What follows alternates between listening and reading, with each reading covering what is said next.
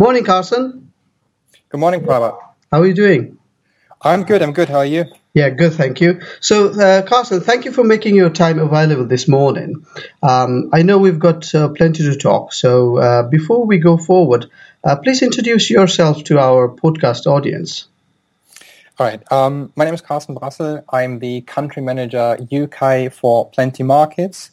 And I've been working in e-commerce now since 2009. And yeah, that's me. Brilliant. Okay. So, Carsten, this morning we're going to talk about selling abroad. And what are your thoughts for UK retailers when they start considering selling abroad? All right. For selling abroad, nowadays, most people and consultants really tell you sell your products abroad, more audience, more sales. But before doing that, I think you should consider some things to not really invest in a big hole and just waste your money. And Sure. These 5 things should be the competition, the currencies and therefore the margins, the audience itself, the logistics, and the language. Sure. And just to dive in a bit deeper into that. Please. Selling abroad opens a whole new audience to the sellers. There are millions of shoppers all over the world searching for the best offers, maybe for the cheapest offers or for some niche products. And sometimes we really see people taking on Amazon.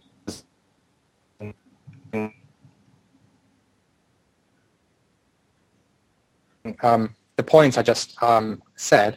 For the first point was the competition, right? So for other countries, of course, have their own sellers, and you should always check how check the level of competition in the target market before you invest in a highly competitive market where you can't beat the competition. So you really need that margins to compete against people who are local there.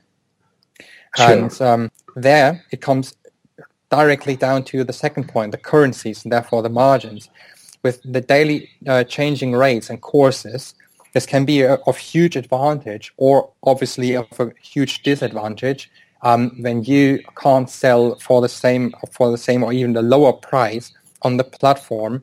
And then as a partner of ours always points out, there's always a transferring cost to transfer the currency from the sales back into sterling.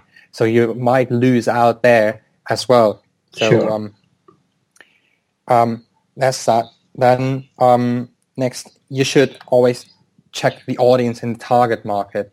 So are your products really of high demand, or are they not going at all in the target market you are considering? Or do you have a niche product which you can then place at your conditions and your margins?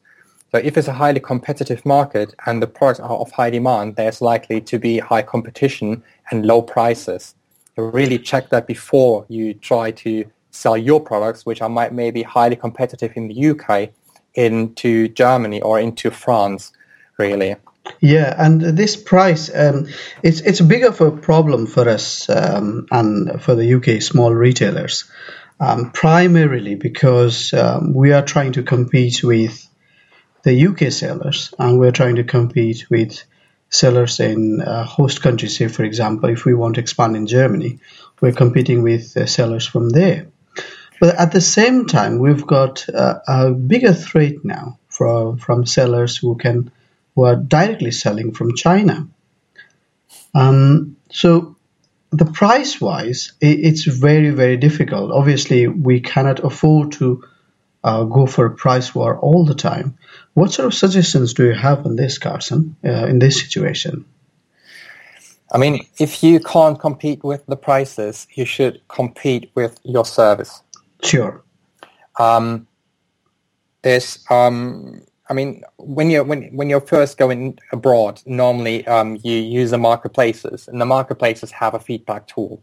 Yes. And always, if you have 100% good feedback on the marketplaces, or at least like 99.8% on the marketplaces, the buyers are. I can tell you that from my perspective as a German.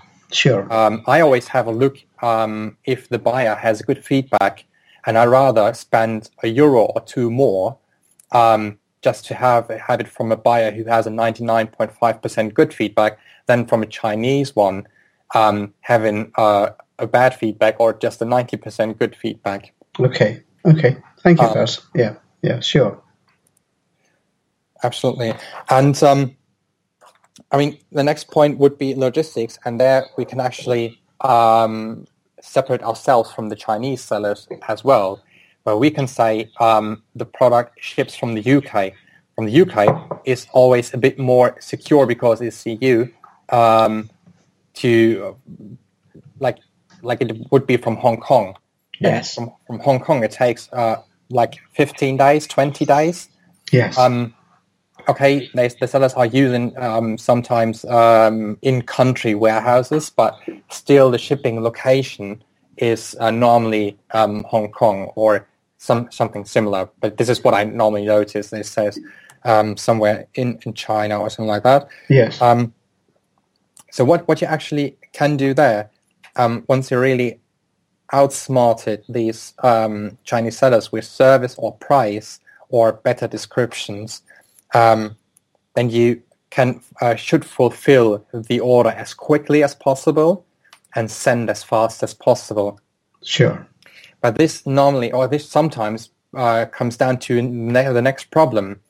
With your warehouse, at the moment, just fulfilling UK orders, you always have to check if they actually can take on 10% more orders, 15%, or even 50% more orders. If you're going into a high demand market, for instance, selling into Germany, and you have a very good proposition for them, very good pricing, and then the warehouse needs to fulfill all these orders. So really make sure that they can do that, and that they are not at 100% level already and can't take on any more orders. Okay. So touching base into the German market, which you have now,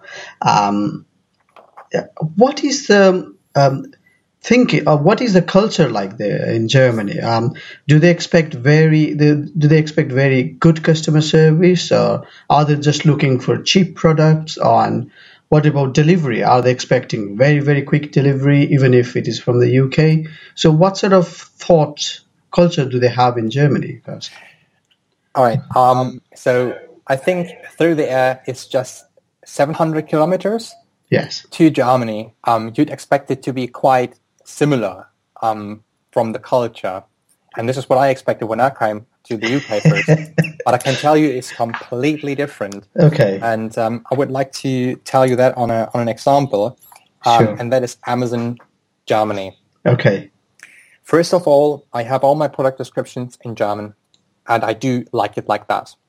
Okay. I can actually choose where I buy, and I would always buy from a seller who has descriptions in my native language. Right. Okay. No, I heard that there is people do speak quite good English, and that's what I heard. I could be wrong, and it's not a problem to have English text in the products.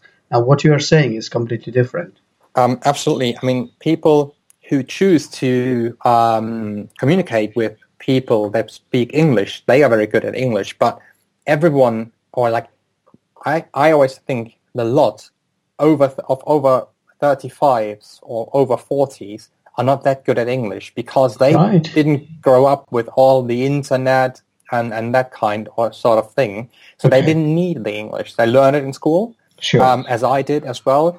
But they didn't use it since now 20 years maybe. So they are not used to speaking English, and they don't really understand everything then. I always can tell that from my parents because they are not that good at English, and they are taking courses actually to be better in English because when they visit me here to be able to find their way around here. Right. So they would always choose to actually buy from someone who has a description at least German. Okay. It also shows a seller making an effort, I think. Absolutely. Yeah. It does. And if I go back to the Amazon example, sure. when I now actually buy something, I just push buy, and then I normally have a direct debit in there. So I can just click on buy, and then that's done. We don't have any credit cards in Germany. Nobody uses them online, or like most people don't, because there's been so much fraud with them when the internet first came up. They are not using them. Germans use direct debit. They use cash in advance, or like payment in advance via bank transfer, or PayPal. That's it. Right. And no credit card, or like the lot doesn't do that. Okay. And as the last thing for Amazon is the fulfillment. And when I actually buy something, let's say Monday morning, 10 a.m., and I'm not a Prime customer in Germany, I actually will get it the next day.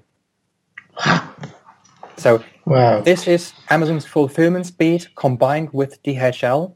They are very fast. So I can actually expect it to be with me the next day. If I buy it in the afternoon, I should be a Prime customer to really get it the next day, or I will get it like 2 days later. And I mean, here in the UK, if I'm not a Prime customer and I take the free delivery, it'll take 3 to 5 days. Yes, it does. It really takes that. Yes. And in Germany, it's so much faster. And this is what they expect as well. I mean, a lot of eBay retailers, they said, okay, Amazon has spoiled the customers so much that they now expect that fast delivery. Yes. With eBay sales as well. And they have a lot of pressure. Even if the offer says it'll take 3 days for shipment, they have to fulfill faster or they get a negative feedback. Okay. That's good to know. It's good to know. Is there any other area you'd want to add on about selling to Germany? I know you're going to talk more during Online Seller Meetup in Manchester towards the end of this month. But would you like to touch base any other key points before we go? I mean, I think we touched most of them. Yes. The good ones, at least. Yes, good. And yeah. Okay, so just before we go off from recording this podcast, so you work for Plentymarkets, which is made in Germany, and it's a multi-channel platform that we know and a lot of other people knows as well. What can you offer, Carsten, through Plentymarkets that other multi-channel software can't offer? We as Plentymarkets consider ourselves as an end-to-end solution. So what we try is to really have all the e-commerce processes in just one platform. So we do have the item management, we have the stock management, the multi-channel listing, the CRM, order management, and we have an included web shop. Wow. And this is a proposition I think is a bit different to the competition because most of them do not have a web shop included, or the CRM is missing, or the order management is missing. We have a whole warehouse and order management, so actually the system can guide you through your warehouse and knows where your products are. It really eases your shipping processes as well, and this is all included in the software. So there's like no extras for any warehouse or any fulfillment functions or features. We even have a fulfillment software in the system that allows you to, while processing an order, print the invoice and the shipment label directly for just that order, put it in the parcel, tape it, send it. That's it. Okay, brilliant.